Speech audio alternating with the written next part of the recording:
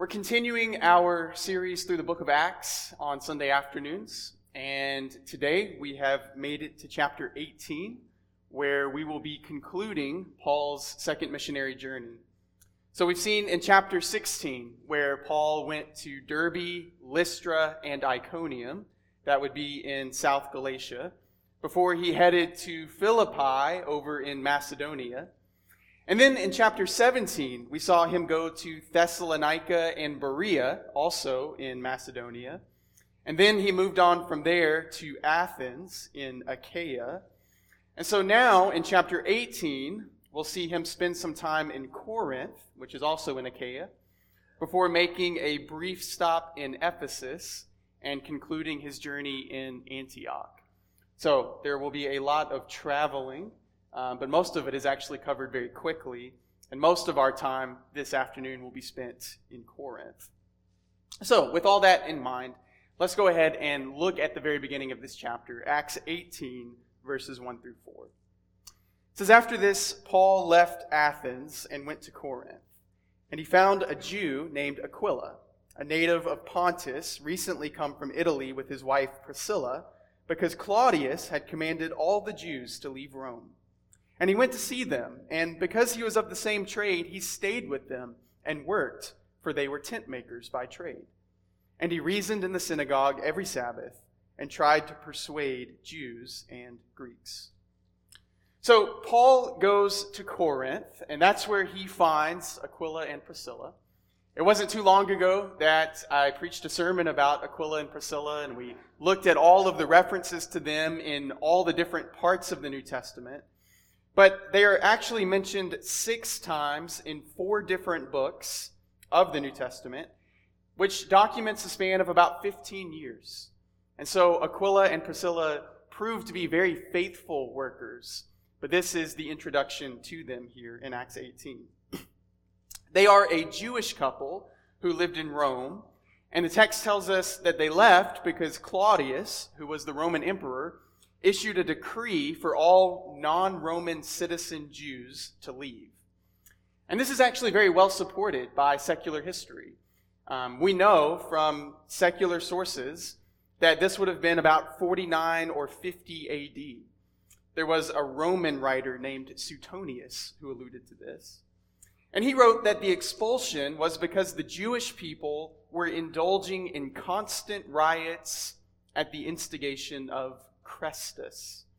And most historians believe that to be a very early reference to Christ. And so that would explain why when Paul finds Aquila and Priscilla, these Jews who have moved from Rome to Corinth, that they appear to already be Christians. It seems that the gospel has already made it to Rome, and that is why the emperor has expelled the Jews. But they end up intersecting with Paul because they have the same trade that he does. They are tent makers. It might be more accurate to describe them as leather workers. Tent makers would do more than just make tents. They would make all kinds of things with leather products. And this is the work that brings Paul together with Aquila and Priscilla. But you know as well as I do that that is not really what they bonded over. You know, I can hardly imagine Paul sitting back with Aquila and Priscilla and just brainstorming about all of their innovative tent ideas and how they're going to start a tent business that takes over the world and, sell their shares on the, stock market and all of that. Their trade was merely incidental to what was much more important to them. And where they truly bonded was not over their tent making, but it was over their love for the gospel and their desire to bring it to more and more people. And we see the beginning of this beautiful relationship here in Corinth. Now, Corinth was the largest city in Greece at this time. It was the capital of the Roman province of Achaia. It was a Roman colony. And it was also a city that had developed quite a reputation. We have a few cities like that in our country that when people talk about them, they imagine the worst aspects of them. But since the days of the Greek Empire, Corinth had been a port city. It was a place where people would come and stop when they were sailing on merchant vessels and to trade. And so you can imagine the kind of entertainment that was popular among sailors who stopped in Corinth. In fact, there was a popular reference. If you called somebody a Corinthian, that was to imply that they had loose morals. So that wouldn't probably be the most complimentary thing to hear if somebody called you a Corinthian. And so for all of those reasons, it's a very interesting choice for Paul to go there. I think that if we really appreciated the kind of reputation that Corinth had, when we read about Paul's decision to go to Corinth, it would be a lot more shocking to us. We would think, why on earth would Paul go there? Why would he go to a place that was known for such immorality? Why would he go to a place that was so wicked and worldly? And the answer is, because that's the kind of place that needs the gospel. You can imagine the reactions that I got when I told my friends and family in Alabama that I wanted to go preach the gospel in San Francisco. And I have to say, I appealed a lot to Acts chapter 18 to say, this is the kind of decision that I want to make. Corinth was a place that definitely needed the gospel. San Francisco is a place that definitely needs the gospel. And Lawrenceville is also a place that definitely needs the gospel. And so we need to be thinking like Paul. Not simply going to the places that are the most comfortable, but challenging ourselves to go where the gospel is most needed. Whether that's within our town here or even somewhere else. So let's see what Paul does next. In verse 5, it says, when Silas and Timothy arrived from Macedonia, Paul was occupied with the word, testifying to the Jews that the Christ was Jesus. And when they opposed and reviled him, he shook out his garments and said to them, your blood be on your own heads. I am innocent. From now on, I will go to the Gentiles. And he left there and went to the house of a man named Titius Justus, a worshiper of God. His house was next door to the synagogue. Crispus, the ruler of the synagogue, believed in the Lord, together with his entire household. And many of the Corinthians, hearing Paul, believed and were baptized. And the Lord said to Paul one night in a vision, do not be afraid, but go on speaking, and do not be silent. For I am with you, and no one will attack you to harm you, for I have many in this city who are my people. And he stayed 1 year and 6 months, teaching the word of God among them. Now, you might remember from chapter 17 that Silas and Timothy had remained in Macedonia when Paul went on to Athens. And now they all reunite here in Corinth. This is kind of like the grand reunion. And when Silas and Timothy show up, it seems like Paul has already made himself busy. He's about 90% of the way to getting himself kicked out of the synagogue. And so after they show up, he finishes that last 10% and gets booted. And when he does, he says to those Jews there, your blood be on your own heads. I am innocent. From now on, I will go to the Gentiles. And so he takes up teaching at somebody's house next door.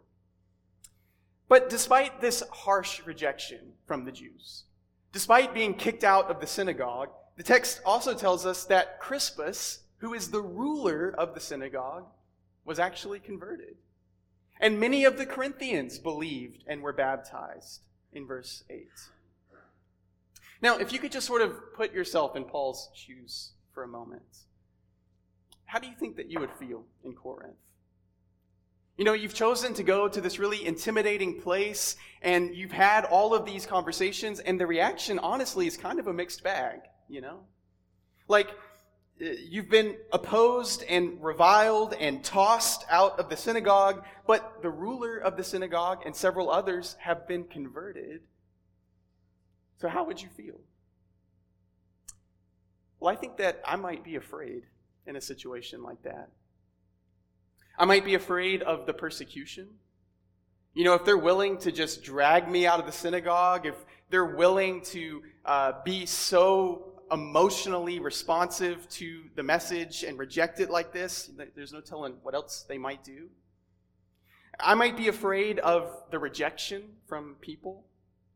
I might be afraid that I wouldn't handle the situation correctly and I might mess everything up. And so the Lord appears to Paul. And he says in verse 9, "Do not be afraid, but go on speaking, and do not be silent. For I am with you, and no one will attack you to harm you, for I have many in this city who are my people." You see, what Jesus appeared to Paul in a vision to tell him was that he needed to make sure that he didn't let his fears master him. He needed to master his fears. He needed to keep speaking the word of the Lord and trusting that the word of the Lord would do what it was designed to do. You know, sometimes we have the idea that if the result is not what we wanted it to be, that maybe we've done something wrong. And in some cases, maybe we have.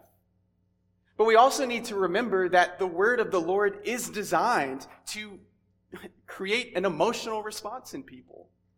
It's designed to reach people's hearts. And sometimes it's going to attract people, and sometimes it's going to push them away. Sometimes it's going to cause people to love us, and sometimes it's going to cause people to hate us. But our responsibility is to go on speaking and not to be silent. Paul needed to know that there were people out there who were hungry for it. And that if he would be faithful to God's message, that God would be with him to protect him. And so, knowing all of that, verse 11 tells us that he stayed 1 year and 6 months teaching the word of God among them. This is actually the second longest stay that Paul has anywhere. He stays in Corinth longer than anywhere else except for Ephesus. And so it shows us that despite his fears, he was encouraged by the Lord's admonition, and he realized that there was something more important than his fears and than himself. It was his responsibility to bring the gospel to the people who were hungry for it. And so, Paul is content to face his fears in Corinth, and he actually ends up staying even longer than 1 year and 6 months. In verse 12, it says, "But when Paul was proconsul of Achaia, the Jews made a united attack on Paul and brought him before the tribunal, saying, 'This man is persuading people to worship God contrary to the law.' But when Paul was about to open his mouth, Gallio said to the Jews, 'If it were a matter of wrongdoing or vicious crime, O Jews, I would have reason to accept your complaint. But since it is a matter of questions about words and names and your own law, see to it yourselves. I refuse to be a judge of these things.' And he drove them from the tribunal. And they all seized Sosthenes, the ruler of the synagogue, and beat him in front of the tribunal. But Gallio paid no attention to any of this." Now, Paul stays in Corinth longer than 1 year and 6 months. It's going to tell us in verse 18 that he stayed many days longer. But it wasn't without conflict. It wasn't without opposition. And here we see how the heat gets turned up over a period of time. And things seem to be going okay, but the Jews succeed in dragging Paul before the governor of the whole province. And the accusation is in verse 13. "This man is persuading people to worship God contrary to the law." It's always interesting to me to read the accusations and the charges that are brought about Paul and the apostles, because oftentimes there's some admission of their effectiveness in it all. Obviously, Paul is not just, telling people to break the law. He's teaching that Jesus is the fulfillment of the Hebrew law. But the fact that he's dragged before the tribunal and being accused of persuading people, I almost imagine Paul raising a finger and saying, "So you do admit that I am persuading people?" It says something about him if they can say that he's turning the world upside down, that his teaching is permeating the city, he's being active, and the message is creating a response. And so the charge is laid out against Paul, and before he can defend himself, Gallio says, "Well, this doesn't really concern me. This seems like a religious thing. That's not my deal. You can handle that on your own. Thank you. Come again." And he sends them out. But in verse 17, here's their reaction to all of that. It says that they seized Sosthenes, the ruler of the synagogue, and beat him in front of the tribunal. Now, you might be a little bit confused because just up in verse 8, we read that Crispus was the ruler of the synagogue. But it's not really good press for the ruler of the synagogue to become a Christian, so the implication is that Crispus left his post as ruler of the synagogue and Sosthenes replaced him. But what you see here is another demonstration of the illogical nature of rage. Why did they beat Sosthenes? They were mad at Paul. Why did they go grab the new ruler of the synagogue and beat him? Well, for the same reason that they dragged Jason before the authorities in chapter 17. When people get angry, they often get imprecise about where that anger is directed. What I see is people that are just upset. Sosthenes happens to be in a place to catch the brunt of their frustration. Now, it's important to remember some of these names, and it's interesting to compare them to the names that we see in 1 Corinthians. If you would, we can take a brief detour over to 1 Corinthians chapter 1. Obviously, this is a letter that Paul wrote to the church at Corinth, which we're reading about being established here in chapter 18. And in 1 Corinthians chapter 1, look at what Paul writes in verse 1 and 2. Paul, called by the will of God to be an apostle of Christ Jesus, and our brother Sosthenes, to the church of God that is in Corinth, to those sanctified in Christ Jesus, called to be saints, together with all those who in every place call upon the name of our Lord Jesus Christ, both their Lord and ours. And then if you look down in verse 14, Paul talks about the people that he baptized in Corinth. And in verse 14, he says, I thank God that I baptized none of you except Crispus and Gaius.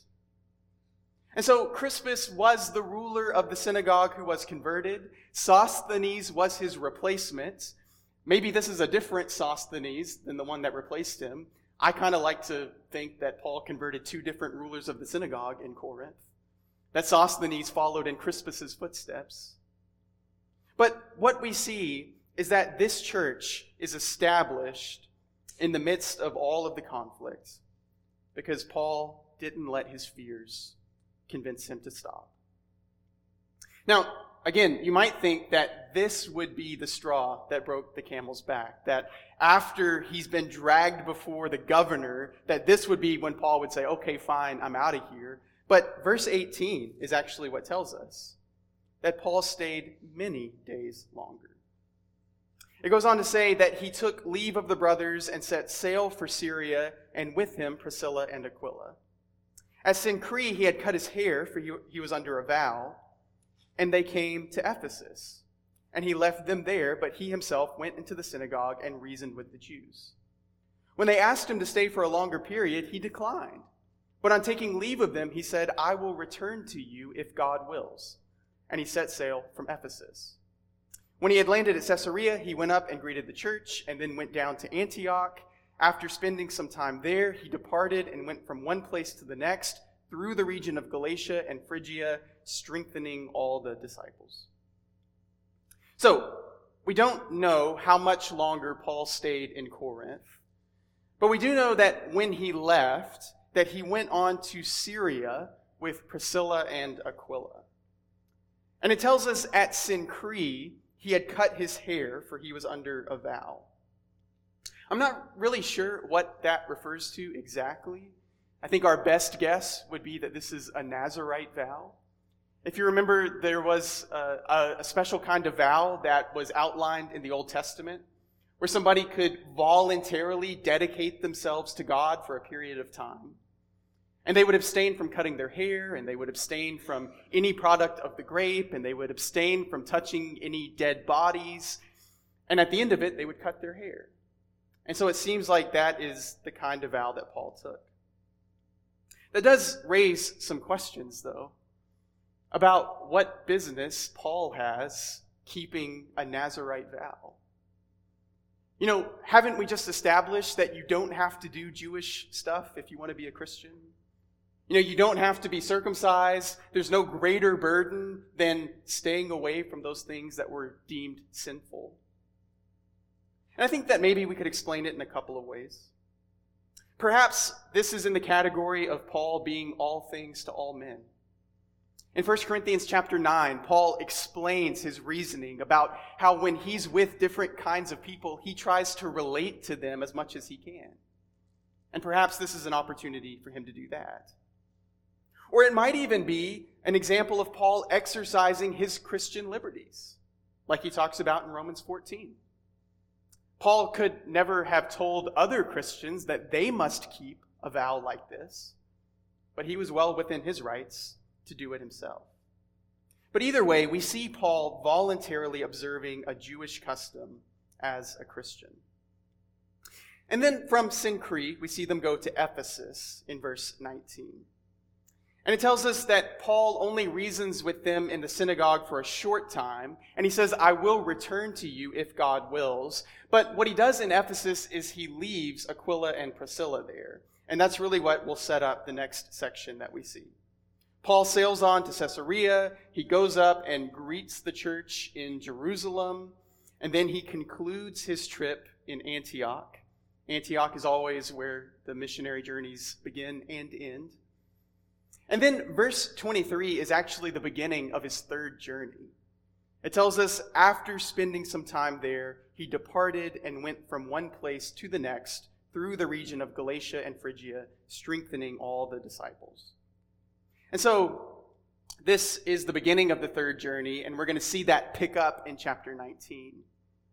But before we start the third journey, there's one last instance that Luke wants to draw our attentions to about something that happens in Ephesus.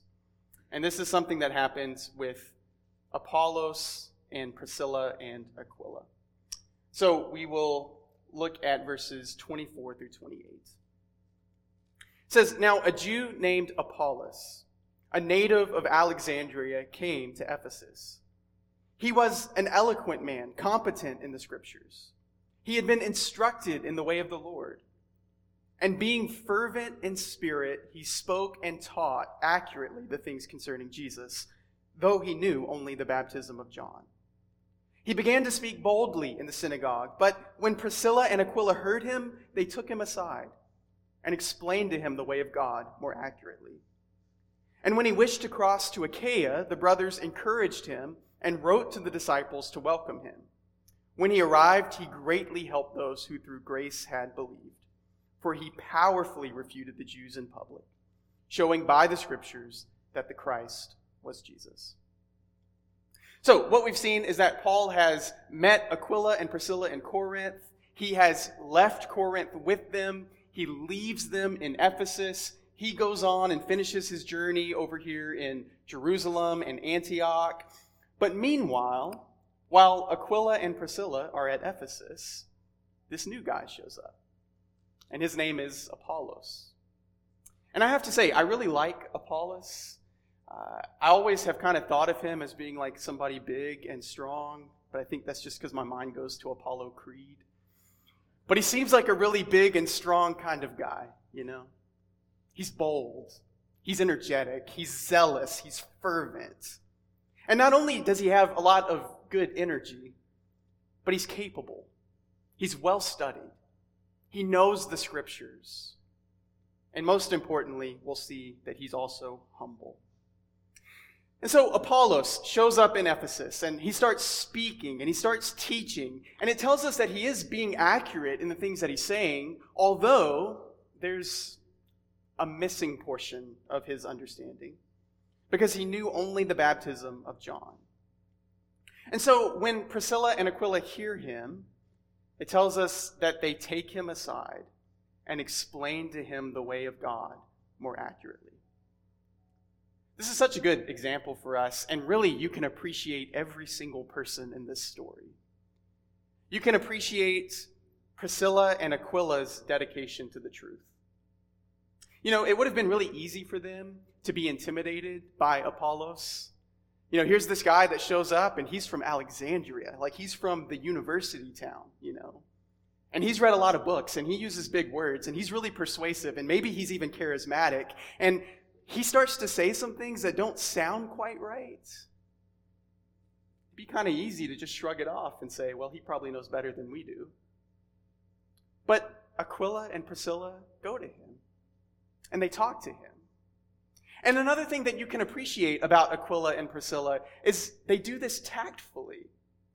100% of the time, people will react better to correction in private than in public.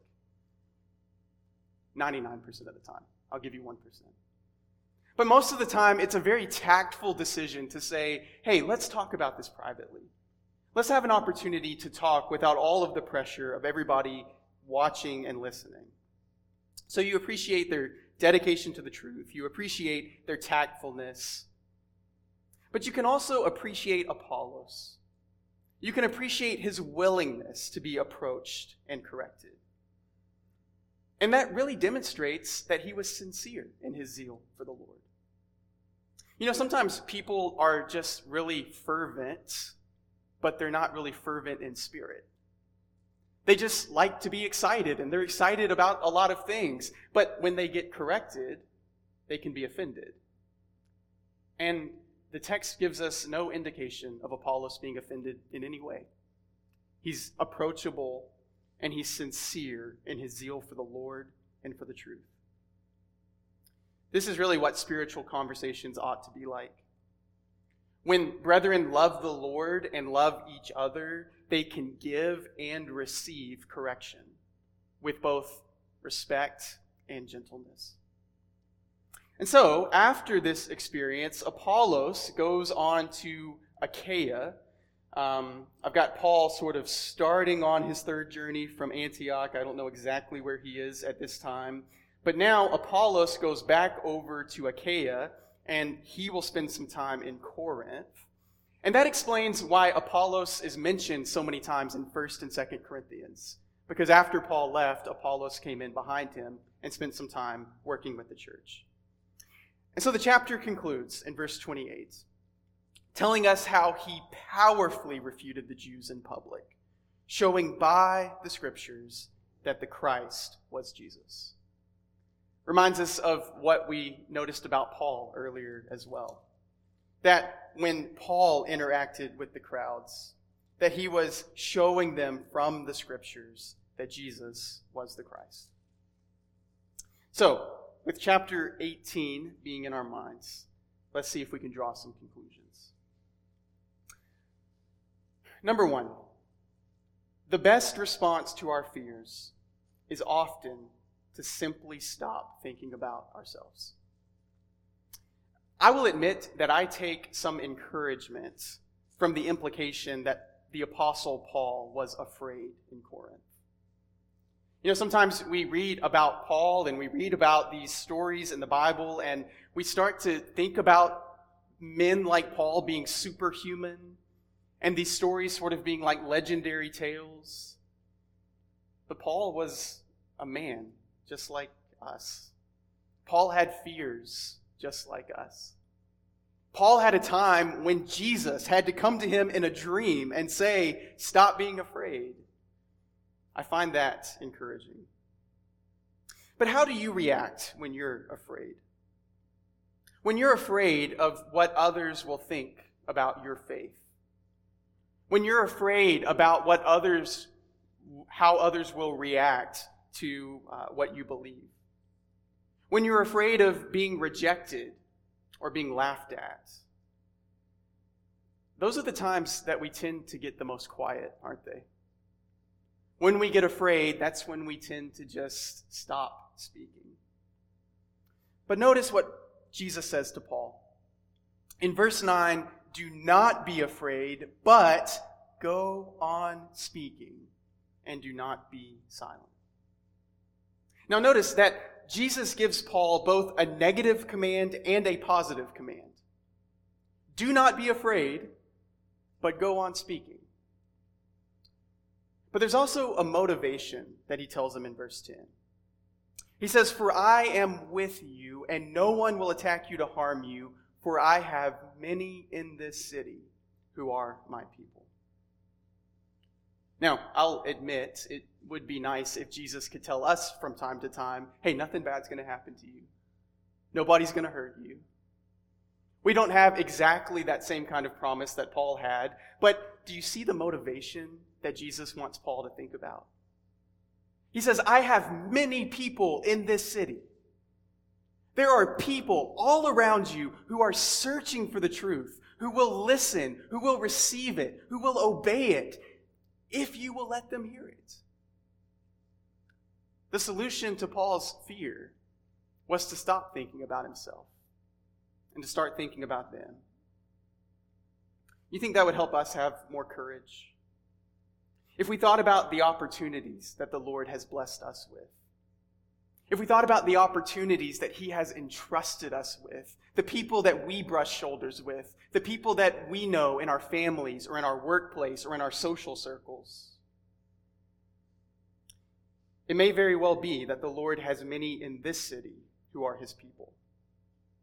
Many at your office, many at your baseball practices and things like that. And when we let our fears control us, what are we doing? We're really thinking more about ourselves than we are about them.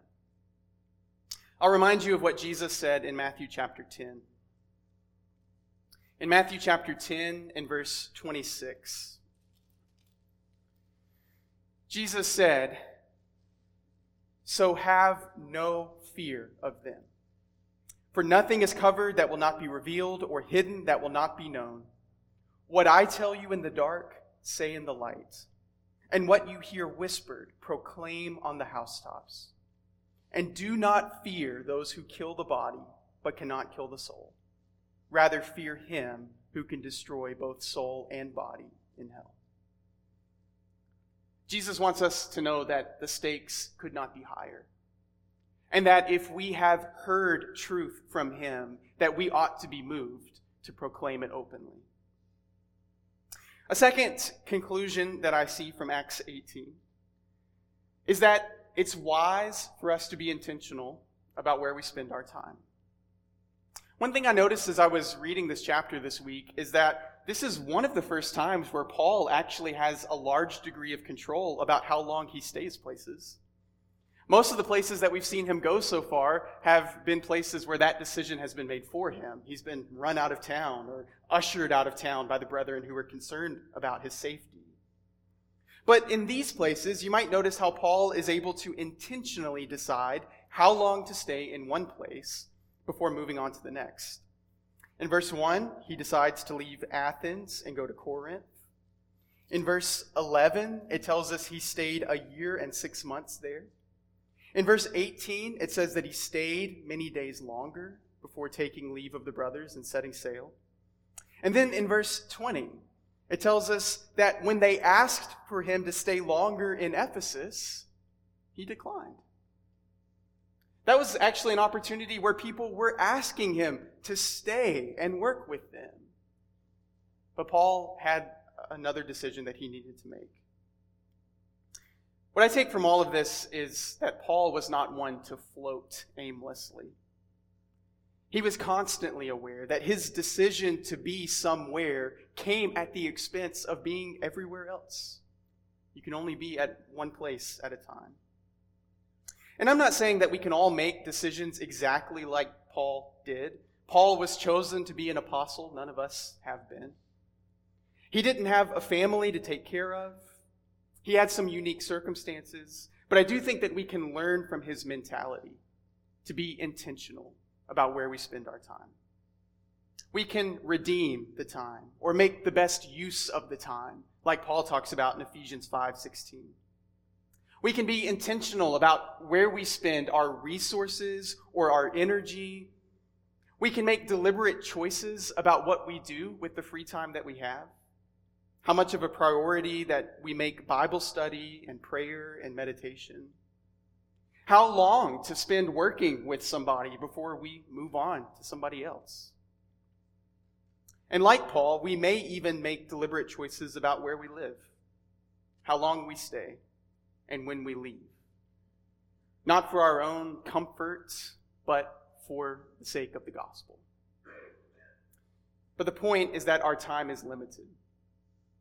Time is a limited resource for every one of us. Let's not waste it. Let's use it intentionally. And then the third conclusion is that people who are fervent in spirit will demonstrate both boldness and humility. And I see this demonstrated so beautifully in Apollos here. Sometimes we think about boldness and humility kind of being like opposite ends of the spectrum. And we see how they work closely together in the example of Apollos. He was smart, he was eloquent, he was competent in the scriptures, he spoke boldly, he powerfully refuted the Jews in public. But when Priscilla and Aquila approached him with a correction, he was receptive to it. He didn't scoff at them. He didn't say, "Who are you to correct me? Don't you know who I am?" He didn't get angry with them, but he genuinely listened to what they had to say. And when he realized that they were right, he accepted it. I imagine that Apollos was a lot like the Bereans were. Remember in Acts 17 and verse 11, it tells us that the Bereans were noble-minded, that they received the word eagerly, examining the scriptures daily to see if the things that they were taught were so. Apollos listened to what Priscilla and Aquila had to say. I imagine he examined the scriptures, and when he realized they were correct, he modified what he was believing and saying. And so boldness and humility are not mutually exclusive. In fact, the people who are the most humble will also be the most bold, because they won't be hindered by their concern for themselves. And so here's the last question for tonight. If you want to know how fervent in spirit you are, it's actually two questions you can ask yourself. Number one, how much do you talk about spiritual things? And number two, how do you react when others talk to you about spiritual things? The truth is, you will talk about whatever it is you're fervent about. The word zeal comes from a word in Greek that means to boil. And so somebody who is zealous or fervent will just sort of be overflowing with energy about whatever the thing is that they're excited about. And so if you're fervent about sports, you're going to find ways to talk about sports. And when somebody else talks about sports, your eyes light up and you have that conversation. If you're fervent about politics, you'll talk about politics and listen to others talk about politics. But if you're fervent in spirit, your conversations will often revolve around spiritual things. You will learn to speak boldly and listen sincerely. And where both of these qualities come together, boldness and humility, is in a deep love and trust of the truth.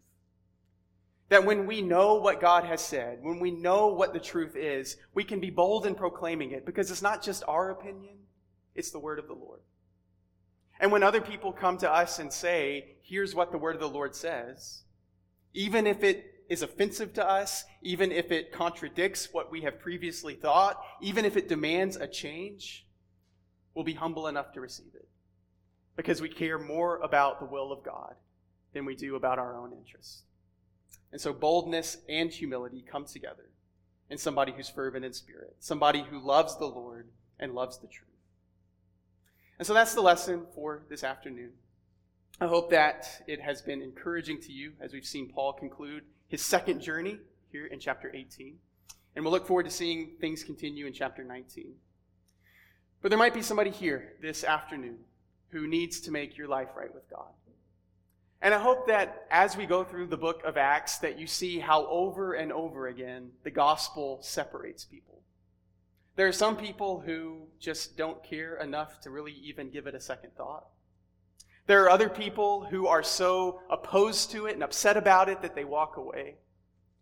But then there are others who are pricked in their hearts, who realize that it is the answer to all of the questions that they've always been asking.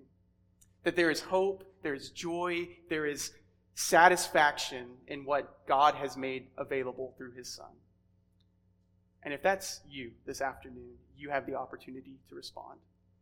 If you know what you need to do and we can help you in some way, we want to invite you to come to the front while we stand together and sing.